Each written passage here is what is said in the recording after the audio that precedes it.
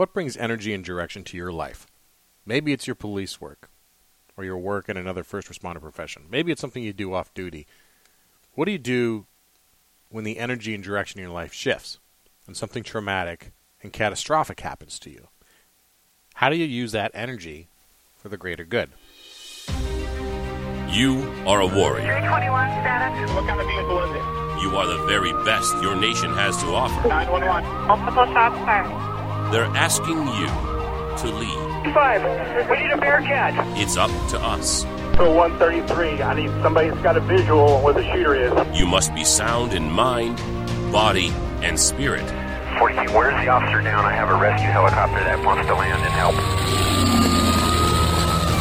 This is the podcast that will make you the one. Copy running eastbound. The one that will bring everyone back. I believe we have shots fired. Give me back up now. Because no one else is coming. We're going to have an officer shot. 100 block of East Street. Suspect is down. This is the Squad Room.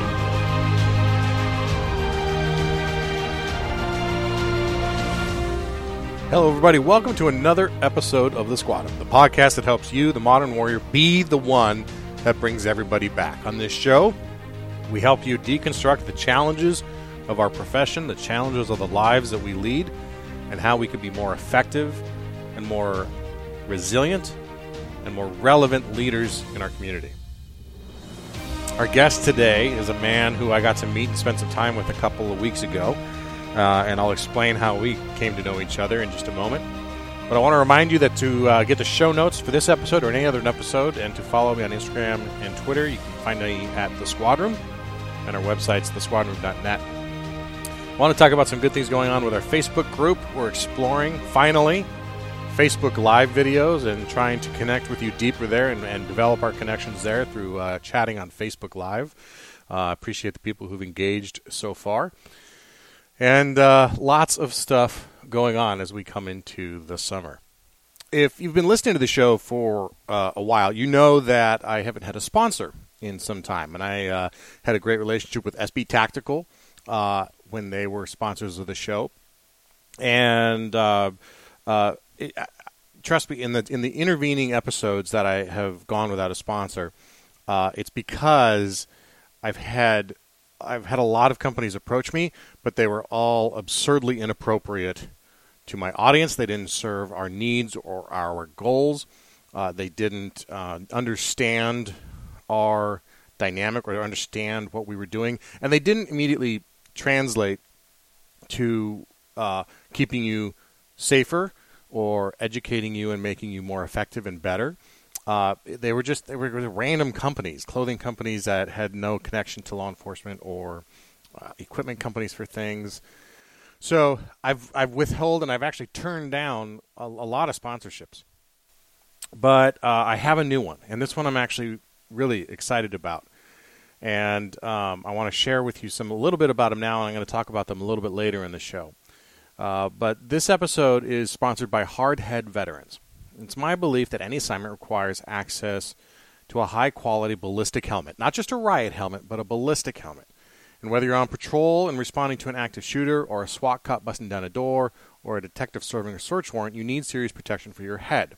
And Hardhead Veterans makes NIJ-compliant helmets at very reasonable prices to help keep you in the fight. Now, I want to talk a little bit longer about them a little later on, but you can check them out at hardheadveterans.com.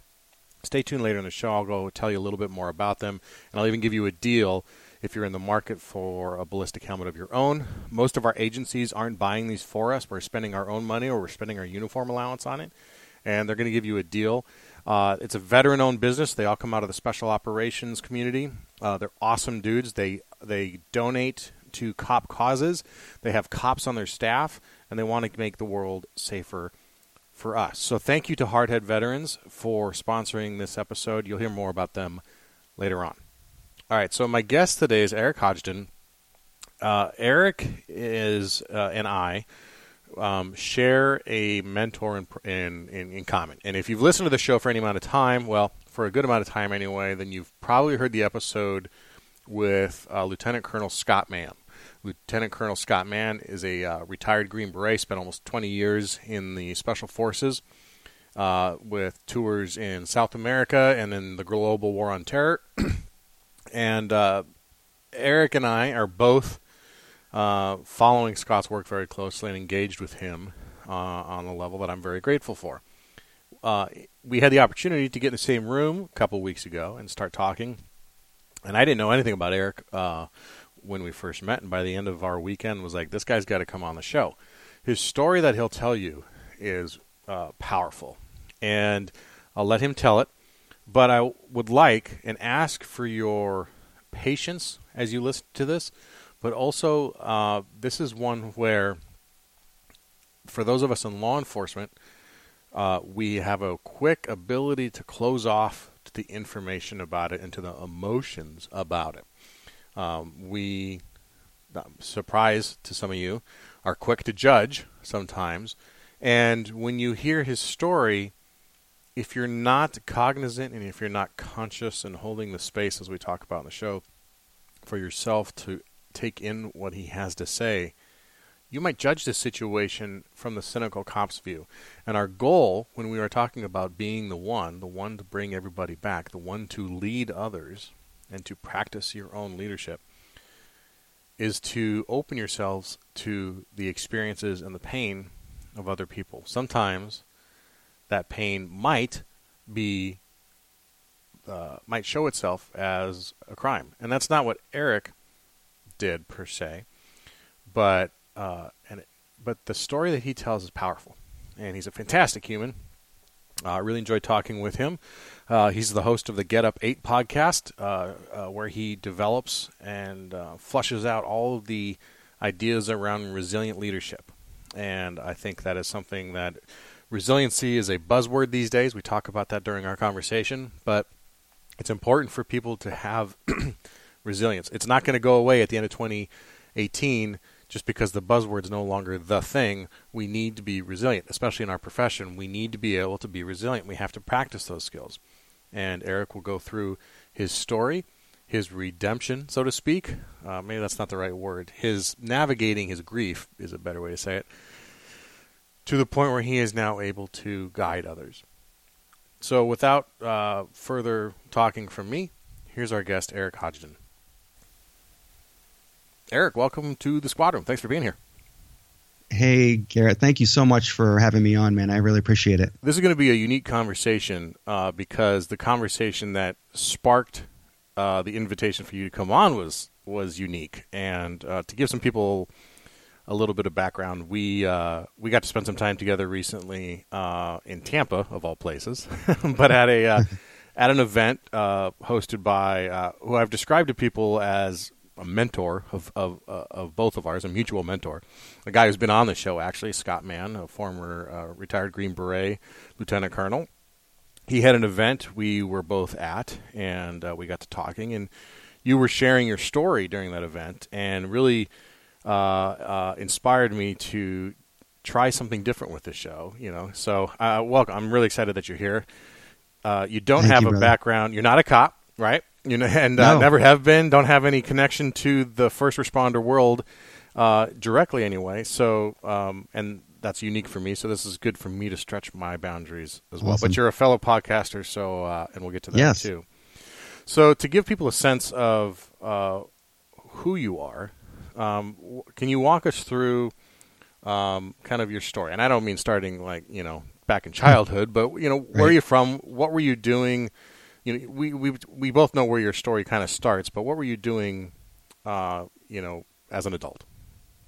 I appreciate that, Garrett. About 5-6 years ago, I was in corporate IT, working a 9-to-5 job, and I just knew there was something else out there than just getting up, going to work, coming home, and wash, rinse, and repeat.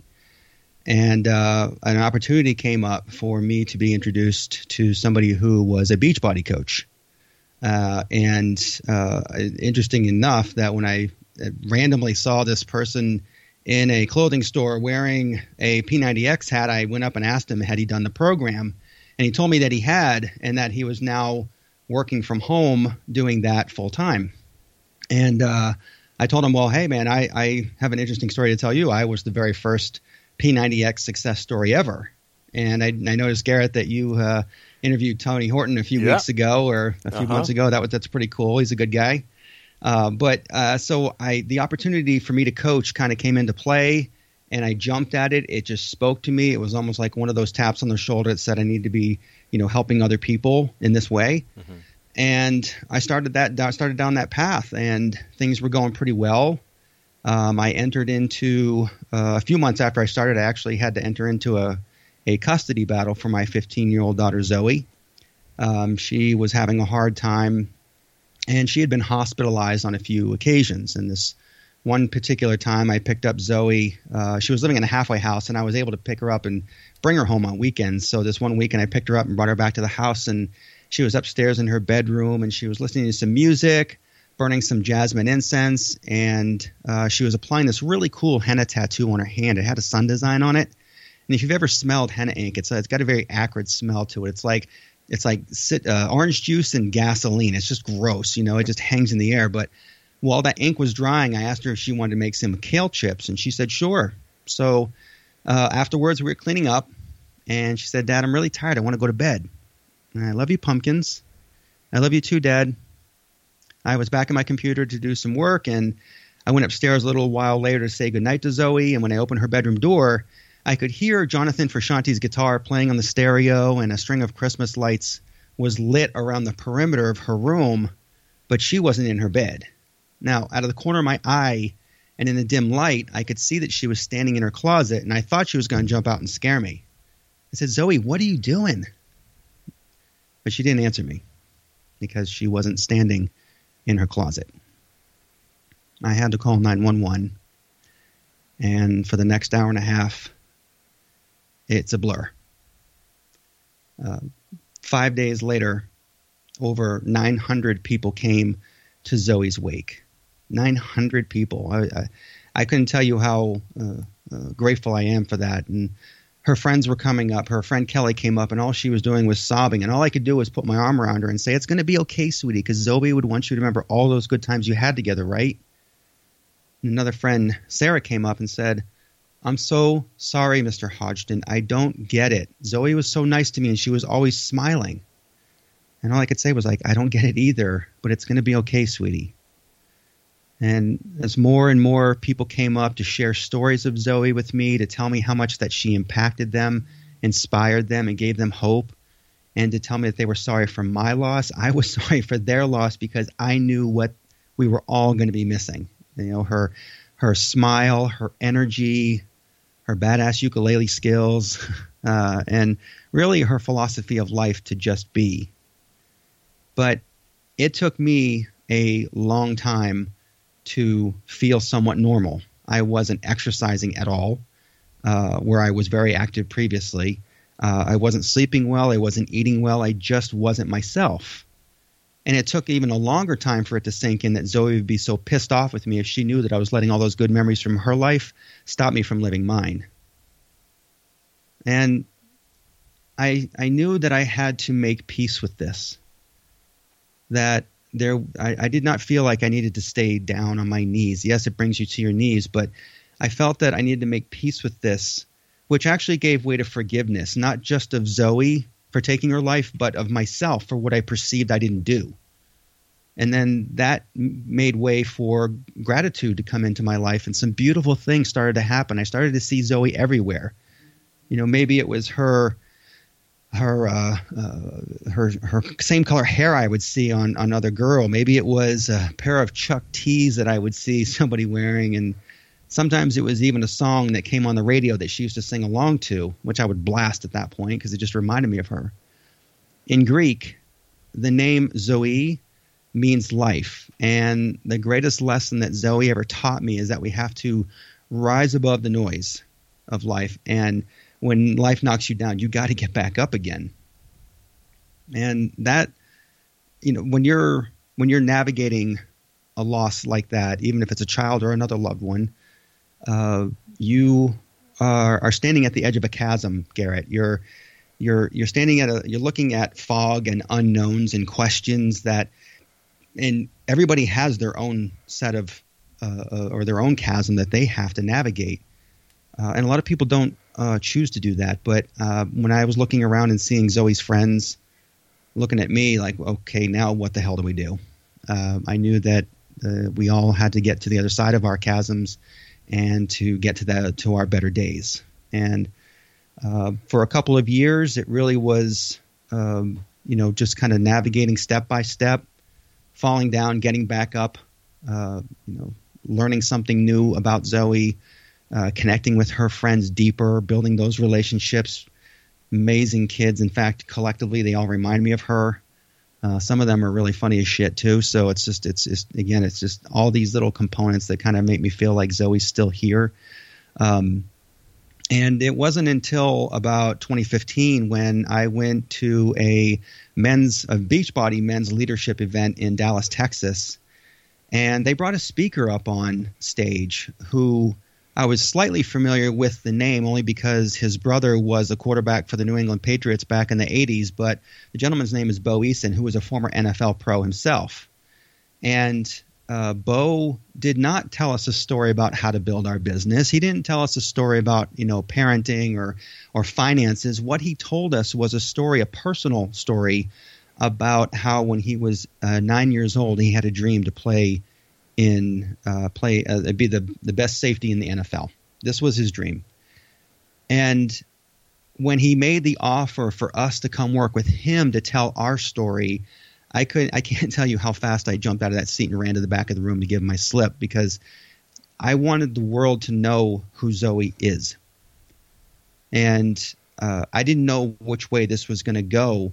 But just as much as that tap on the shoulder came when I was in that clothing store and saw that dude up with the P90X hat, this was even more of a tap on the shoulder that I need to do something that's much bigger than I am and help other people who are stuck in struggle to rise above their noise of life so that they may thrive and see the beauty in life again.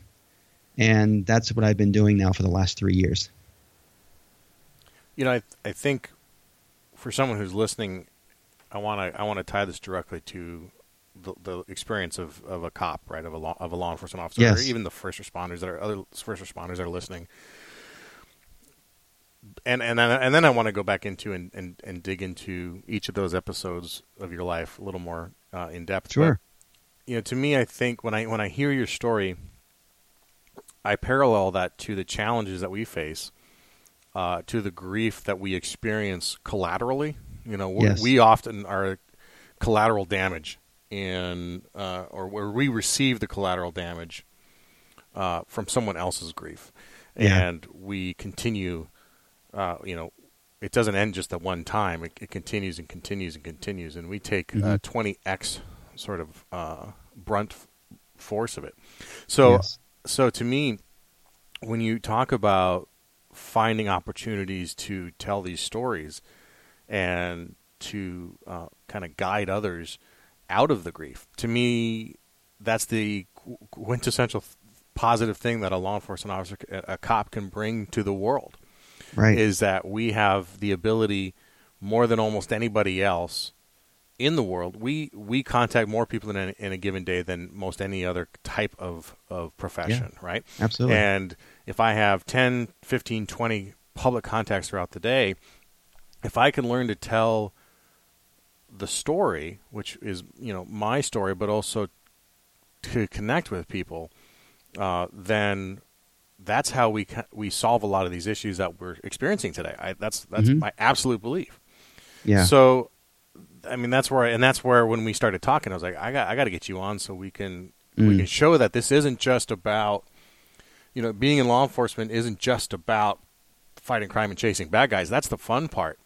But, but the real work begins when it gets tough. Right. And it is tough.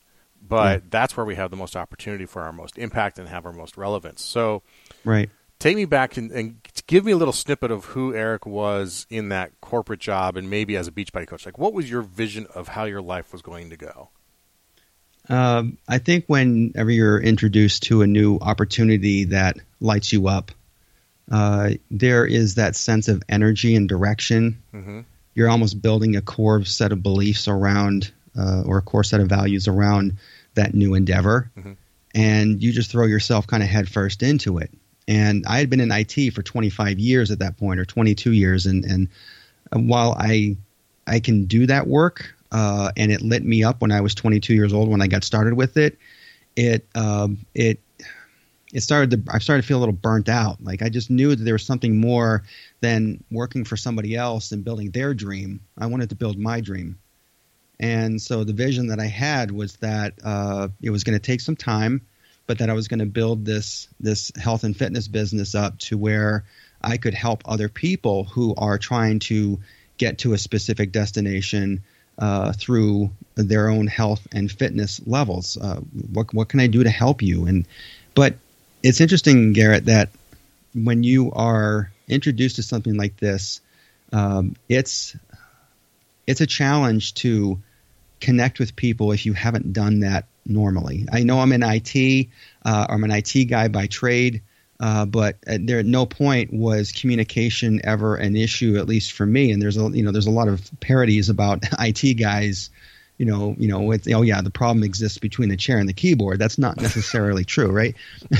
So it was more of I wanted to help people, and I just didn't know how to. So I was trying to learn that as I was growing up through the IT ranks, if you will. And it was really important to me that I did connect. My customers were the people in the companies that I worked for. I was important to build those relationships to make sure that they were getting what they needed so that they could continue on and be as productive as they needed to be. And I wanted to carry some of that into the coaching world, but it's a different realm at that point because you're now asking people to trust you with their health and fitness. And people are very touchy about that. And I think people are very touchy about a lot of things that are very private to them. And I don't think without any connections, you're kind of banging your head up against a wall and trying to make things work. And if people don't trust you, they're not going to talk to you. They're not going to work with you. Sure. And I think for law enforcement officers, you guys, you or first responders, you guys run into that on the daily whenever you go on calls because everybody's got their walls up right away. Oh, yeah. And I remember when I made the call to 911 that night here at the house, and there was probably 8 or 10 police officers in the house that night. And they're human. Everybody's human, right? And I remember looking at their faces, and their faces weren't telling me anything positive. They were, doing what they needed to do, and their job was to get this situation, whether you call it under control or what have you, but get it so that they could get Zoe over to the hospital as quickly as possible and all that. But it was the looks on their faces that are still imprinted on my mind, knowing that they knew this was going to suck. They knew this was going to suck. It was really, one of those. I remember walking into the ER that night, and it like the whole room, this big ER room, was just surrounded with people. And there were 3 or 4 officers off to the right. They still didn't know what was going on. They didn't know if this was something that was self-inflicted. They had to go through that whole process of figuring that out. Right. Yeah. But they were just looking at me like, yeah, man, this is not good. And yet the difference was that I wasn't going home with my daughter, but they were going to be hanging up their belt that night after their shift. And those, like you're saying, this stuff stays with people. This is not something that is just like, oh, well, that my shift is done, I can go home now. It is personal. It is something that's very deep and very taxing emotionally. And if I had to deal with one loss, you guys are dealing with countless on so many different levels too.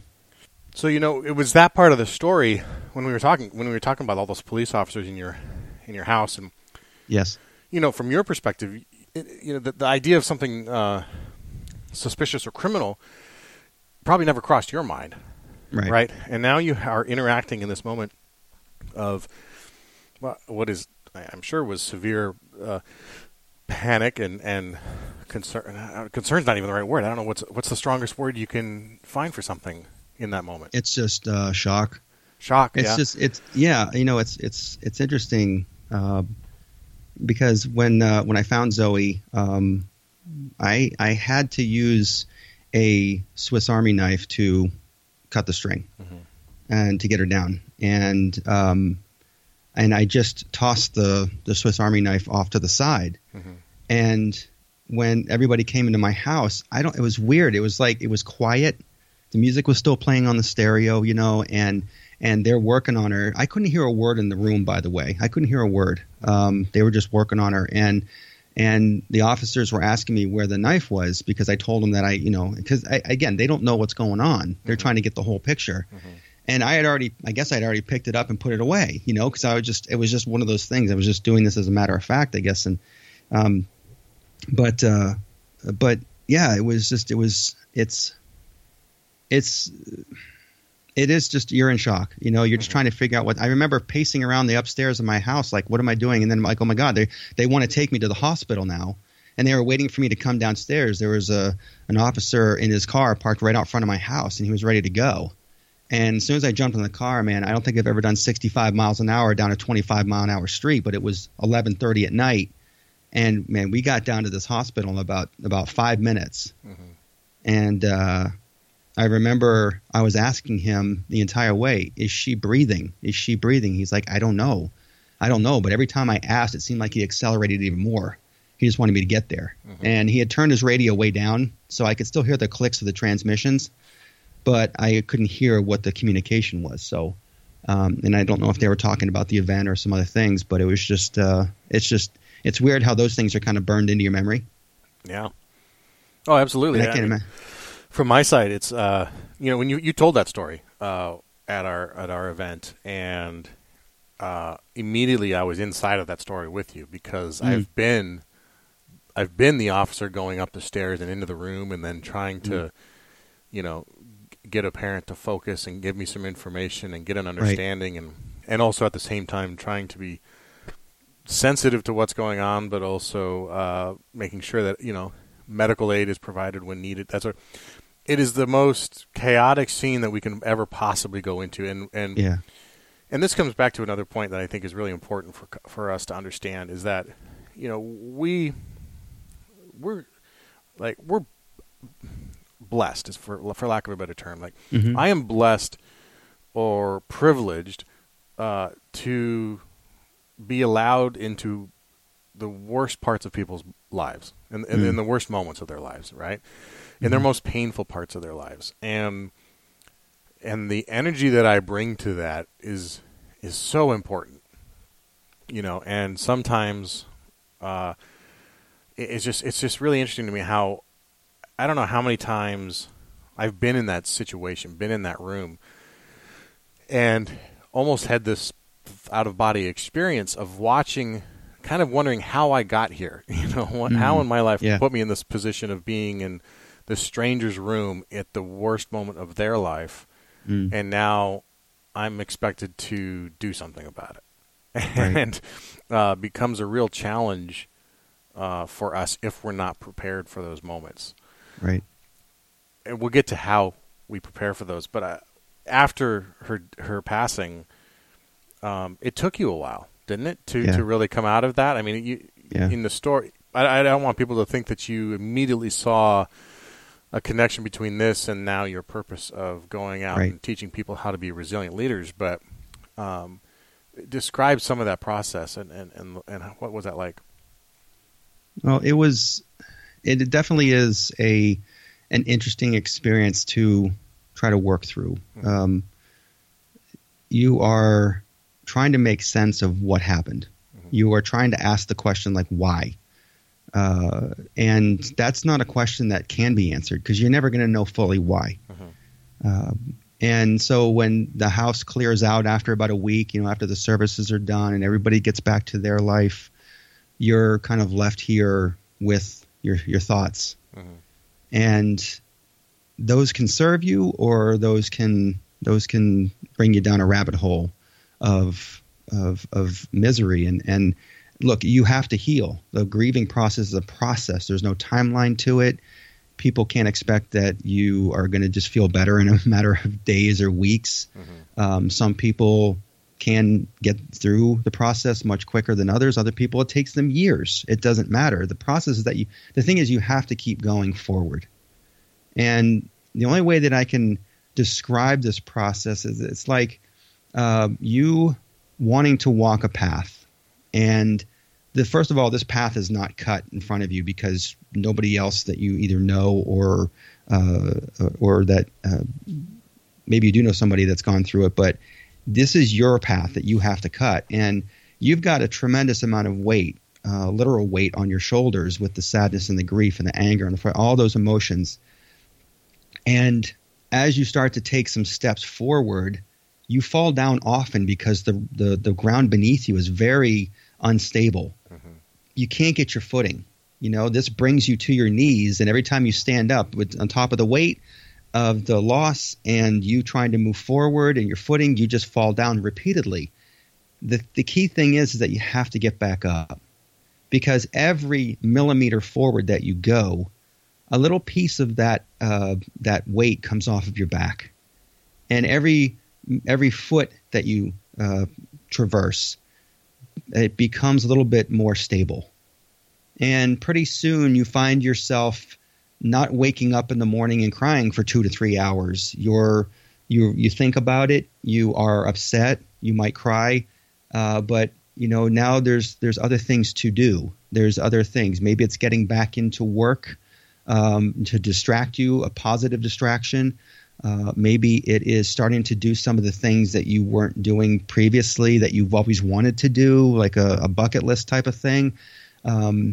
But every step forward you take, eventually the weight starts to dissipate considerably, and the road that you're on now, the path that you're on, is much wider and it's more stable, and you've got some people with you, and you're not finding yourself camping out at certain spots for a very long period of time. And I'm talking about the milestones as you're navigating this process.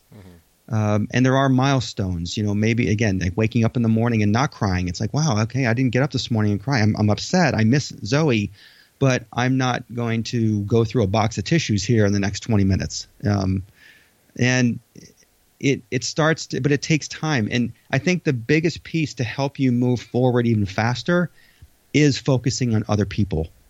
And in this case, it was Zoe's friends. We kind of did this mutual check-in. I'd call them, how are you doing? I'm doing good. Well, how are you doing, Mr. Hodgdon? I'm great. I'm doing okay. I'm not great. I'm doing okay. And I would give them the opportunity to tell me really how they were doing. And because I was Zoe's dad and they had such a tight connection with Zoe, they felt comfortable enough for me to hold space for them where they could just tell me whatever it is that they needed to tell me. And we would walk this together. That's the thing that's also key, is that nobody can walk this path for you, no matter what you go through in life, no matter what challenge comes your way, whether you're a law enforcement officer, whether you're an IT guy, whether you're a janitor, whether you're the fifth most powerful businesswoman in the world. No one can walk these paths for you. You have to do it. But when you hold space for somebody else, you're walking alongside of them as they're going through their journey, and you kind of help them with your experiences along the way. And while I was not anywhere further ahead of them in terms of their experience of losing their friend and me losing Zoe as a daughter, they just relied on me being able to help them see the light, even if they couldn't see it, on the other side of all this chasm. So it's a process, and it just takes any time. There's still some of our friends that are struggling. There's some of our other friends that aren't struggling. They're okay, and they're thriving in life again, which is really important. They don't want to just my encouragement for them is that, look, there's too many of us that just get through life and we struggle through life and we stay in a survival mode. But that's not living, and we weren't meant to live like that. We were meant to actually be doing as much as we can for the time that we're here. And I use the example of Zoe. She was here for 15 years, but that kid left tracks and left imprints on this world and impact on this world at 15 that some people don't leave even when they're 90. So it's really about focusing on that impact that you can make on others. And that really helps the process as you move through it. I want to dive into something you just said because this is a recent revelation to me. Sure. In how it applies. But explain to people what holding space means and then how you find best to be able to do that for somebody. That's a great question. So there's two things that I think people look for whenever they're dealing with something that they're struggling with. They're either looking for a beacon or they're looking for somebody to hold space for them. And a beacon is really a guide. They show you the way, they walk the way, and they go the way. But as somebody that holds space for you is they walk hand in hand with you for as long as you need it, whenever you need it, without doing the work for you and without judgment. They're just there implicitly waiting to be your resource for healing. And through their own experiences, it's not a comfort zone as much as it is as a comfort for your heart. It helps take that heartache and turn it into a heart song when you're walking with somebody, when they're holding space for you. Yeah, I think in my exploration of this, it's giving somebody permission. In a lot, it's giving somebody permission to grieve. To be, and it's giving yourself permission to be uncomfortable with it, because in order to be there to hold that space, it's going to be uncomfortable. Yep. But you're giving someone permission to grieve and to work at their pace, right? Yes.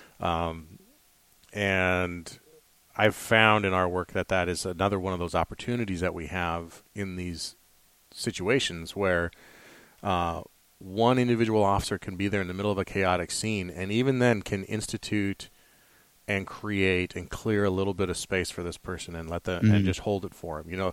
In some ways, I think the officer that drove you to the hospital was doing that for you. I had a death investigation this week where a nice woman's elderly mother passed unexpectedly.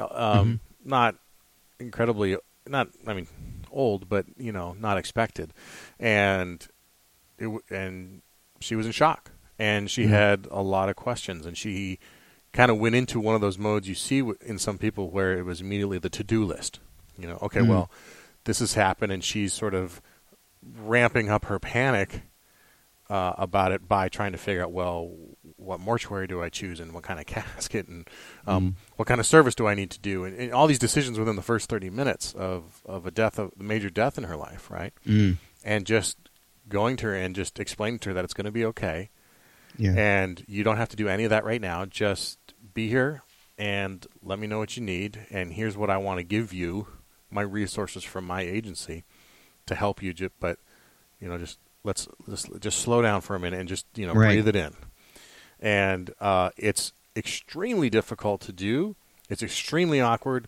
I probably screw it up more times than I succeed at it. But that human connection part of our job, I think when you're able or to even just try and do that for somebody, we can give somebody that first step towards coming back to, well, you never come back to, but to reestablishing that footing that you're talking about.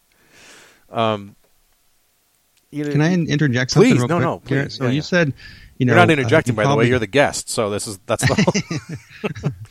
Well, hold on, man. Let me do... No, just so when you said, you probably screwed up more than not, I can tell you from experience that there's no way you can screw it up when you're there for somebody else. Your presence, I think a lot of people, when you're going through a process like this, they're like, call me, let me know if you need anything, and support a lot of times right now is just a text away from somebody. It's okay, good. I got that off my back. I'm go back to my life. But when you truly ask how somebody else is doing, when you say, when you ask how they're doing, when you say, I'm going to be available at any time of the day for you, and I'm not going to wait for you to call me. I'm going to check in until you tell me to stop. And it's not a pain in the ass when that happens to people that are going through something like that. That's one of the better ways to even hold space for somebody else, is to make yourself present and available in whatever capacity works for that other person, And sometimes it might need to be a little adjusted in terms of getting it straight and what they actually need. Sometimes they need that beacon. Sometimes they need somebody to hold space for them. But I think by saying what you did to that woman, just slow down. Let's figure it out. This is a process, and that was probably the best thing you could have done. You had the option not to say anything. I don't think you're obligated to say anything. So by you stepping into that arena by saying that to her, I think that you didn't screw that up. So, well, I appreciate the perspective, and that helps. Actually, that's quite helpful. When I graduated from the academy, I went to our equipment room to get the rest of my gear, the stuff I didn't need in the academy, but now I needed when I was on patrol. And they handed me an ill-fitting, awkward, and extremely painful riot helmet. This helmet was probably older than I was, and it was something that had probably lasted several careers of the people who had worn it before me. And it was sweat-stained, and it literally was like Vietnam-era quality inside padding, and it was horribly uncomfortable. And I've been in a few incidents in my career in which I had to deploy that helmet, and never once was I comfortable or most certainly confident in it. It was heavy, it was bulky, and it left me with a lasting headache if I wore it for more than a few minutes. I wanted a helmet I could trust, but like most of you, I had a hard time spending like $1,000 or more on a helmet that I might never need. But that's the problem, isn't it? I may never need my ballistic vest, but I still wear it every day. Well, about a year ago, I got introduced to a company named Hardhead Veterans. It's an apt name for a veteran-owned company that makes ballistic helmets. The founders come from the special operations community, and their goal is to make the world a safer place for cops. Several members of the Hardhead Veterans staff are actually active-duty police officers themselves. They reached out, and we started talking. It's about the challenges of policing in today's environment, our equipment needs, and what it's like to be a cop today. They know that we don't make a lot of money, and that it's hard for us to decide how to spend our uniform allowance, if we even get one, and that most departments are not even outfitting their officers with ballistic helmets. They're simply giving them riot helmets without any protection. So that's where Hardhead Veterans decided they were going to focus their small business, making top-quality helmets at a real reasonable price that cops can afford. They use high-end DuPont Kevlar fibers made here in the U.S., and their helmets not only meet NIJ standards for Level 3A armor, they exceed them. They're so confident in their helmets that they publish all this ballistic data on their website at hardheadveterans.com. Now, I got my own Hardhead Veterans helmet a few months ago, and the experience I had is the reason this ad even exists. From cutting the tape off the box to getting the fit dialed in onto my head, it literally took me probably 40-45 seconds. It was that quick. A few clicks of the padding system and the chin strap, and I was good to go. With my last helmet, the one that the department gave me, I spent, I think, 40 minutes and about $100 buying an aftermarket padding system that I had to wedge in there and cut pieces off because it just didn't fit. And though it made the helmet softer, it still was tight. That's not the case here. The helmet's really light, too, and the above-ear models come with all the modern attachment adapters that allow you to strap on NVGs or comm systems. And for those of you in SWAT assignments, this is really a perfect helmet. Everything you need to operate without the $1,000 or $1,200 price tag. Their helmets come with a 10-year warranty, and they offer a bulk purchase discount, so if you're in charge of purchasing at your department, make sure they know that we sent you over. For anyone who wants to purchase this helmet on their own, use the code SQUADROOM, all one word, to get $20 off. Check them out at hardheadveterans.com and use that coupon code SQUADROOM to get $20 off your purchase. All right, back to the show. You took this event in your life, and I mean, it's hard to imagine a more impactful moment in someone's life, but then to take that and completely shift your life's purpose as a result, and that's not that itself isn't uncommon, but there's a lot of courage in that too. And once that grieving period, that initial grieving period, came to a close, yes, and you decided to use this rather than get used by it. Mm-hmm. What was the path that you saw forward for yourself? I think that I think it was that first event that I signed up for with Bo Eason that really opened up my eyes to what is possible to help other people. I wanted to tell Zoe's story in a way that wasn't dumping. I wanted to do it in service of others, so that if somebody was, I don't want anybody else to feel like this, Garrett. I I don't want somebody to go through a loss of a loved one and feel like they've got no life ahead of them. And I think far too many people find themselves just mired in that struggle for years at a time. And I just felt like the way through this, the way that I could get in to help other people was to start with Zoe's story. And then it started to grow from there. I mean, telling a 3-minute story about how my loss of Zoe and standing back up again, and what Zoe would want me to be doing, and I feel like I'm picking up her torch in terms of her care for other people, and applying it to what I'm doing right now. And it took me 44 years to figure out my purpose. Mm-hmm. And it was that tap on the shoulder moment from losing Zoe to make me realize that I think I was on the right path as becoming a coach. Mm-hmm. But I think after this event happened with Zoe, it just really made me aware that I am here to help people to walk with them through whatever challenge or struggle it is that they're having in life. And it doesn't matter what your profession is, that life comes at us. Mm-hmm. Curveballs come at us all the time. And we have to find a way to not just get through that, but actually come out on the other side of it with some with lessons learned and to teach other people. So that's what you're doing now. You started with a book about this experience, right? Tell us about that. So the book, the book is called A Sherpa Named Zoe, Z-O-I, and I started writing it in November of 2016, and through many hours of isolation and writing and coming home from work and writing, waking up at 5 a.m. and writing, it became a labor of love. It was telling Zoe's story, but also the few years since she died, what I did to help myself stand back up and help others around Zoe stand back up as well. And it's interesting that when you write a book of this nature, one, you're reliving the story over again because you want to make sure that you're telling it in the service of others. But it's also a teaching point as well, because it's causing you to go to the depths of your okay, what did I actually learn here? Mm-hmm. What did I learn? Like one of the questions I write about in the book is like, how do I know Zoe is okay? And I recalled an experience where I had a meditation and where I was meditating, and I felt like I connected with Zoe's energy, and she's like, "Dad, I am more than okay." And so that it shifts.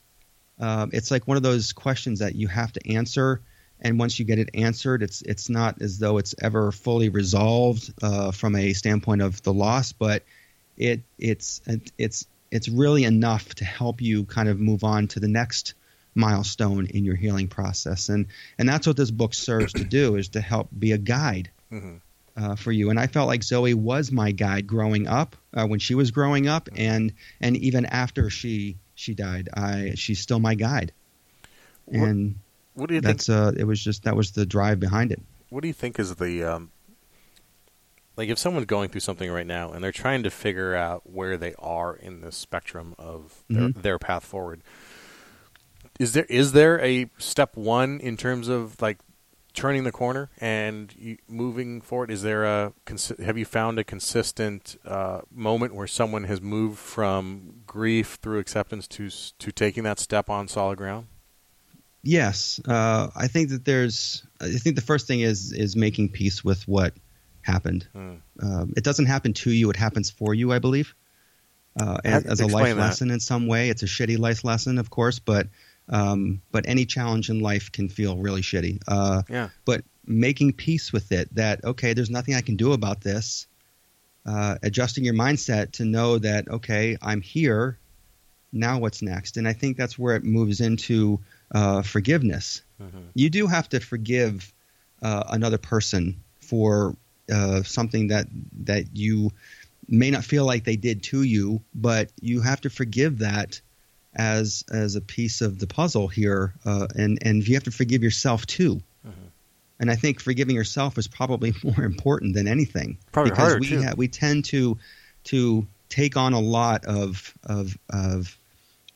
not anxiety, but we take on a lot of energy and self-doubt and I'm not good enough. I didn't do enough. I wasn't good enough to be her dad, and that's why she didn't stay. You have to make peace with that. You have to forgive yourself for what you perceive you didn't do.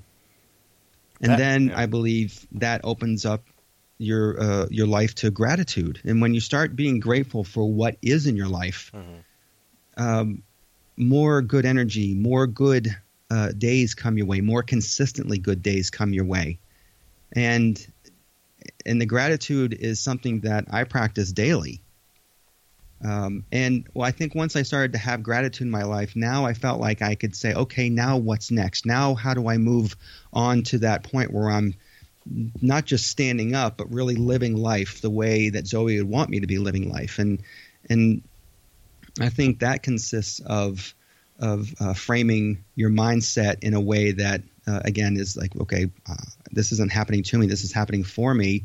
You start doing things intentionally. You start living life intentionally. For me, it was going to these storytelling events and writing Zoe's story. It was traveling. It was seeing things with my two eyes that I hope I can say and show Zoe and tell about when we're reunited. It was doing some more work with Zoe's friends. But it was being intentional about it, not passive. Mm-hmm. And then I think the last step is to form your core values. What brings energy and direction to your life? And this is also your belief system. So your beliefs, all of these things it's a shift. It's not something that happens overnight. It's a slow shift. Think of it like a regular wound. When you hurt yourself, it takes time to heal. The scar tissue is stronger than the regular tissue. And so you have to give yourself that time to heal. And if you know the way, you go the way. And I think along the way, you can heal faster when you do help others. So I want to dig into each of those a little bit because I think there's some important things that are relatable to anybody. And the first one, as you were talking, and I was thinking, as you're saying about forgiving others, I'm thinking about the forgiveness of yourself too. And then you hit on it. What was that process like? Did it take someone else telling you needed to forgive yourself, or was it like? Because I think it's much easier to forgive someone else than it is to forgive ourselves, right? We hang on to that. No, it wasn't. It was. It was an experience that I had about a year after Zoe died. I was stuck in a routine, Garrett, where I would get off the train in the town that I live in, and it's about a 2-mile drive from the commuter rail to where I live. And I was in this routine of getting in the car, driving about a mile down the road, and I would just start crying. And I would be begging Zoe for forgiveness. I'm so sorry, Pumpkins. I wish I was a better dad for you. I wish that I would have saved you that night. So many things kind of that I was saying. And that went on for a while. But I remember one day I got off the train, and the second I closed the door to my car, I broke down. So now I had a 2-mile drive with traffic on this day particularly, where I went right into this mode of asking for forgiveness. And by the time I got about a mile down the road, I couldn't even see out my eyes were just so swollen. I was just crying so hard. And it was as if Zoe was sitting in the seat next to me, and I heard her say, "Dad, I'm okay. Jeez, cut it out." Right? And in that moment, I kind of snapped out of it, and my tears kind of turned into laughter. And it was one of that realization point of like, oh my God, you're right. What am I doing? What am I doing here? That was the moment where I realized that Zoe would be pissed off with me if I was, taking those memories from her life and not living mine. And the very next day when I got in the car, I did something different. I shifted my mindset immediately to, you know what? I'm going to celebrate this ride home now. From now on, here's what I'm going to do. So I turned on the radio station that Zoe would listen to, which was a alternative station. Her favorite bands were Nirvana, Foo Fighters, and Red Hot Chili Peppers. Super big fan of those guys. And I kid you not, when 3 songs came on that radio station from those 3 bands in the time that it took me to drive home, and I had my windows open and I was blasting, I just didn't care, and it felt so damn good, man. It was just so. That for me, that was a moment of forgiveness. That's when I gave myself permission to forgive myself, and we have to give ourselves permission for that. And if we reverse the tables here, if we turn the tables and we say, okay, fine, what if it was me that died and Zoe was here? Would I want her to be driving home from school every day upset and crying? No, we wouldn't. I would want her to be living. So it was kind of looking at that from an opposite perspective as well. Mm-hmm. And then with developing gratitude, that's something we talk about quite a bit on the show. What's your process for that? Do you have a daily practice that you do, or you mentioned meditation, but what's your practice on gratitude? So for a while there, I was using this journal called the 5-Minute Journal. Oh yeah. Mm-hmm. And I don't know if you're familiar with that. Yeah, but I've done that. You practice gratitude in the morning and the evening, and then more recently, I've shifted over to what's called a self journal, where you're supposed to write down 3 things you're grateful for in the morning, but also your daily planner. And then at the end of the day, when you're doing your daily reflection, there's 3 more points where you can put in some gratitude, 3 things that you're grateful for the rest of the day. Mm-hmm. And what I find, Garrett, is that I'm repeating on a daily basis the same things that I'm grateful for. Mm-hmm. Sometimes they shift, but they're that impactful in my life. I'm grateful for Zoe, Christos, and Arminda. Those are my 3 kids. Mm-hmm. I'm grateful for my dog, Beans. I'm grateful for my home. I'm grateful for my health. Mm-hmm. I'm grateful for the universe. And I'm grateful for, and I usually leave that last one for whatever that day just comes at me. It could be that I had a fantastic, fantastic breakfast. I'm grateful that I had a good breakfast this morning. So it's just, and I can tell you that gratitude is that is the biggest gift that you can give yourself in a situation like this, is gratitude, because it's not tangible, but what you're doing when you express gratitude for yourself and what's in your life, it is the seeds that eventually start to sprout flowers that grow around the crater of this impact of your life. And man, I can tell you right now, there's a damn beautiful garden growing around that crater right now. That's great. And so I can't tell you how grateful I am for that opportunity to practice that gratitude every day. I use the same journal. I think if you go to Amazon, I think it's Best Self Journal. But I'm on my second one too, and I like how it combines, because I know I have a phone that could do anything I want, but I need to write. Something about pen to paper to me is more impactful, and it's slower, and you get to sit with it a little bit more. Right. But I like those journals, and I found, with your story about writing the 3 things you're grateful for. I was doing the same thing for a while myself, and kind of felt silly that I kept saying the same things over and over. So what I did was try to do something that was completely different, right, and minor. And it was last night was I was grateful that the ice maker was working in the fridge again, right? But it's a little moment, but it's a pause to even little things like that, right? And it's funny, because I think we sometimes feel like we have to show gratitude for those big things all the time, but we can be gracious. We can show gratitude or feel gratitude for, the fact that light traffic on the way to work, and now you're not feeling as tense, or gratitude for your Amazon delivery showing up on time because you were looking forward to that book. It can be silly things. Yeah, but it doesn't matter, though. When you allow yourself to feel gratitude for silly things, I have found, me personally, your attitude improves. You feel lighter, and you bring a bit more light into the world. And it's silly. People may not buy it, but I think it's absolutely true.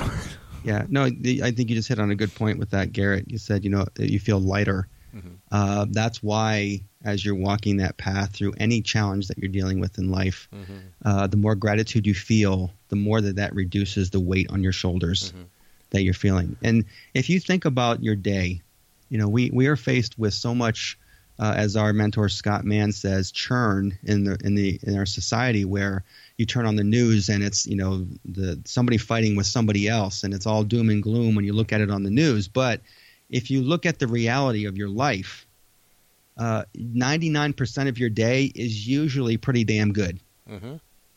And if you stub your toe and it's a split second of your entire day, yeah, it's going to sting for a little while, but is really that's the worst thing that's happened to you today, and the rest of your day is actually okay, and yeah, there's some times when things do come at us, but that's why it's important to be resilient. So and train while the sun is still shining. So when the clouds come, and they will come, mm-hmm. you will be able to get through that. You won't get knocked down. You'll get bumped. And resiliency is not putting on a suit of armor to block yourself away from the world. It's actually putting on getting a shield in front of you that protects protects the unit. Mm-hmm. It protects the people around you as well. And it's just it helps you withstand whatever comes your way. I think the training, and I think it is training, and it's certainly a practice, because it's not perfection. But when you practice gratitude, yes. when those bad things happen, your mindset shifts, and then you sometimes can be grateful for that negative experience. And I think you can, in good moments, recognize that there's opportunity even in some of these low moments. There's an opportunity to grow. There's an opportunity to learn how to do something better.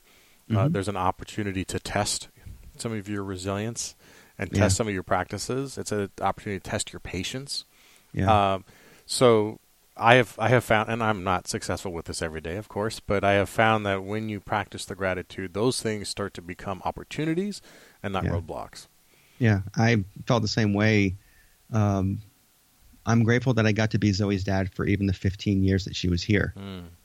And I'm also grateful that I have this greater purpose that's now been exposed, if you will, through my work and doing these other events, living my life and pursuing this greater purpose. I'm grateful that I have the opportunity to do that and hopefully impact other people's lives, like you guys impact lives on a daily basis with your work. Where people realize it or not, there are times when we need that protection and guardianship, and we may not even know it. Mm-hmm.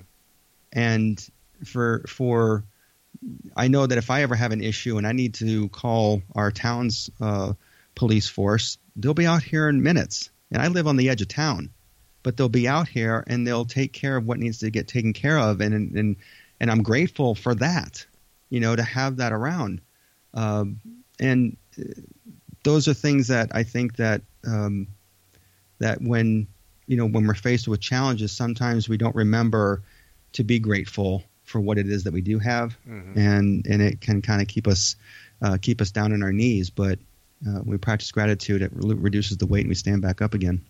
I want to go back to that ride you took to the hospital real quick, because I think this was an important crux of our first conversation about this, because you're talking about this story that I, as I said earlier, have now put myself in, because I've experienced that on the uniform side of that.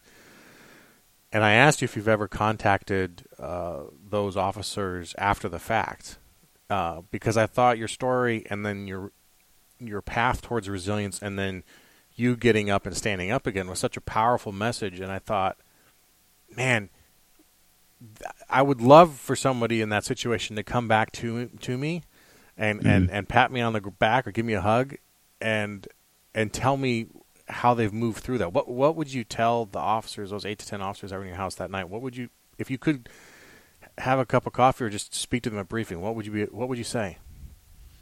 First of all, I would thank them for being there during that moment. As hard as it was for them to see Zoe, to see me, to deal with it, they're in a mode of help at that particular moment. Everybody's adrenaline's going, all that. So I would thank them for being there. But I would also encourage them to know that things like this happen in life, but that there's forgiveness that you can give to yourself to move forward through it. I don't know how many officers actually hold on to something like this for a long period of time, but to forgive themselves that they did everything possible in that moment to help, even if it wasn't a successful help, in their mind in terms of like the person living. But to actually I'd pat them on the back. You guys did. I would tell these guys, look, you guys did everything in your power to help me that night, and you did. You did. You got me to the hospital. You got Zoe out of the house and down to the hospital. You were there to console me. The first person to tell me I'm sorry for your loss were the two detectives in town. And as hard as it was for them, they stepped into the arena and they did that. So I'm grateful that they were present that night, and that, hey, I stood back up again. And if you run into situations in your life where you feel like this is really tough, I don't know if I can get through this, just know that there is a light on the other side of your chasm too, and that you can get there.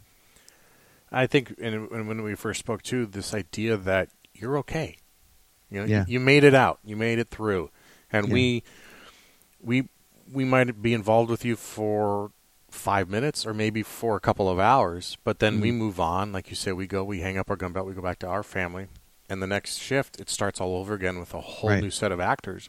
And we never get a chance to do a lot of that follow-up with people or to encounter someone after the fact like that, and we certainly wouldn't be appropriate for us to seek it out. So I think it's an amazing opportunity to tell these, because I think any cop with any time on has experienced being there for someone's trauma like that in their official capacity, right? And there's plenty of cops who've done this in their personal lives too. But we never get an opportunity to hear from the people that we interact with that they're going to be okay. And I think that's, like you say, I think we hold on to the calls where we did do as much as we could have, or, the hindsight that we should have done something different. Those are the ones that'll stick with you. And to know that we are, we really are walking this life with you in parallel ways. And that I just love this when we talk. I just love this idea that you got out of it okay. You're doing, and in fact, you're now thriving. Yes. So part of that thriving now is your book. You're speaking on these things and developing resilient leaders, and you are also now the host of your own podcast. Yes. So explain the title and then talk to us about what that's about. Oh, thank you, Garrett. So about 2 months ago, I launched a podcast called the Get Up 8 podcast, and it's a play on a quote, a Japanese proverb, fall down 7 times, get up 8. And it's there to unpack the challenges and struggles that do come at us in life, regardless of what those might be. And the guests and I will help you build resilience so that no matter what comes your way, you won't just survive it, you'll thrive in the face of it. And we started to tackle some topics that are outside of what I figured we would be talking about. For example, last week I had a gentleman on who is an electrical contractor. And as a homeowner, we tend to put our guards up, just so much like law enforcement officers and people do. When you have a vendor or a contractor coming to your house, how often are you like, okay, is this guy going to rip me off? What are they going to say? What are they going to – that type of thing. And as the contractor, they want to make sure that they're doing their job that they're supposed to be doing. And it's not often met with clarity and connection. Sure. And so bridging those gaps between not just the vendors and the contractors, but the people, it's a two-way street. It's not just one or the other.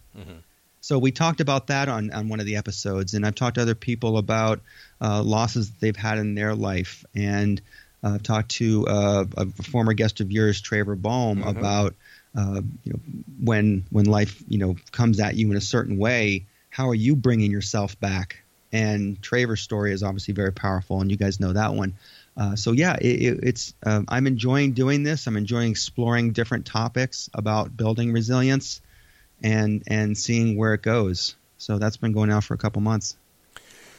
A question I typically ask everybody, and then we'll get to how people can track you down. But I like this question, and it's because it's not often a forum, especially for a quote unquote regular civilian, to speak directly to law enforcement. But this is a good opportunity. So the question here is, if you could teach every cop in the country one thing, what would it be? Wow, that's a great question. If I could teach them one thing, is to make deeper connections with the people they come in contact with, and that's a big ask. But it's also a big teaching point, because in those deep connections, Garrett, trust builds. Whether you talk to that person or not, you are building a little relationship with them. And when you have that trust and you have that connection and you have that relationship, the interaction, even if it comes around again in the future, is going to be that much better. So that's what I would teach. Oh, it's a great one. I like that one a lot. Awesome. All right, so where can people find you on social media? Where do they find your podcast? Thank you, brother. So the podcast is called just getup8podcast.com. On social media, I'm on Facebook at getup8. And on Instagram, it's Eric B. Hodgdon. And I have a website that's erichodgdon.com. And we'll put all the links for your socials and your website and your podcast. We'll put all those in the show notes for this episode, too. And people Thank you. Go to Appreciate that. Yeah, of course. They can go to thesquadroom.net for your episode, and they'll find those stats. So you hit with something else? Oh, no. I thank you so much for having me on today. This is fantastic. You guys are I appreciate all the work you guys do, and I appreciate being able to come on and share Zoe with you. This is a great conversation, man. Resilience is something that it's kind of a buzzword these days. Yeah. And it's almost annoying, because this is something that we've always needed. And in a lot of ways, it's important, because it is so important that the more time we can talk about it, the better. But my fear is that, like 2017 was the year of mindfulness. Mindfulness, everything. Everything was about mindfulness, and that's important. Absolutely. We have tons of topics about that. This year seems to be a lot of resilience, and it's going to be on people like you to carry that torch forward and make sure that in 2019 we don't forget about it, and that we don't move on to a new thing. Because I think my experiences have been that when you are resilient, all things come to you during those times in your life. And so I'm expecting you to continue to help us carry that torch forward and teach as many of these people out there how to be resilient leaders as they can possibly be. So, Eric, thank you very much for being with us today. Thank you very much, Garrett. I really appreciate it, brother. All right, thanks for listening to The Squad Room. If you like what you heard today, if you got something out of this conversation, please consider leaving a review on iTunes or the podcast player of your choice. It helps us spread the word about the show. Another thing you can do, grab the phone out of someone's hand, grab their phone. Don't do a robbery, but gently ask them if you can borrow your phone. Have them subscribe to the show. Tell them about it. Send them a link to one of the episodes. Help us pass the word and help us get this momentum going. Nobody is coming to save us. It's on us. We have to be the ones to take control and ownership of our lives, and decide today to be a leader in our community, in our department, in our family, in our church, wherever that may be. We have to make a conscious effort to decide to be that person, and we need help. We need to recruit people. We need to get people on our side, and we do that by spreading the word of this show and the message of the guests that we have here. To keep up to date, you can text The Squad Room, all one word, to 44222 to get signed up for our mailing list directly from your phone.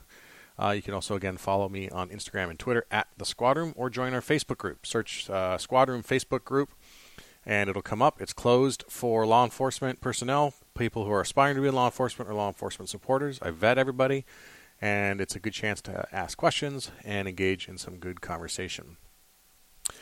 So, I want to take a moment to thank each of you who are new to the show also for listening. We have a lot of new listeners, and I appreciate the enthusiasm you've brought and the excitement you've brought at the topic. It is definitely motivating to hear that this is connecting with you. One thing I didn't mention is my email address. You can always reach me, Garrett, at thesquadroom.net. That's 2 R's and 2 T's. If you want to reach out and have a conversation, have a question, and I will do my absolute best to get back to you as soon as possible. All right, until next time, take care of each other and stay safe.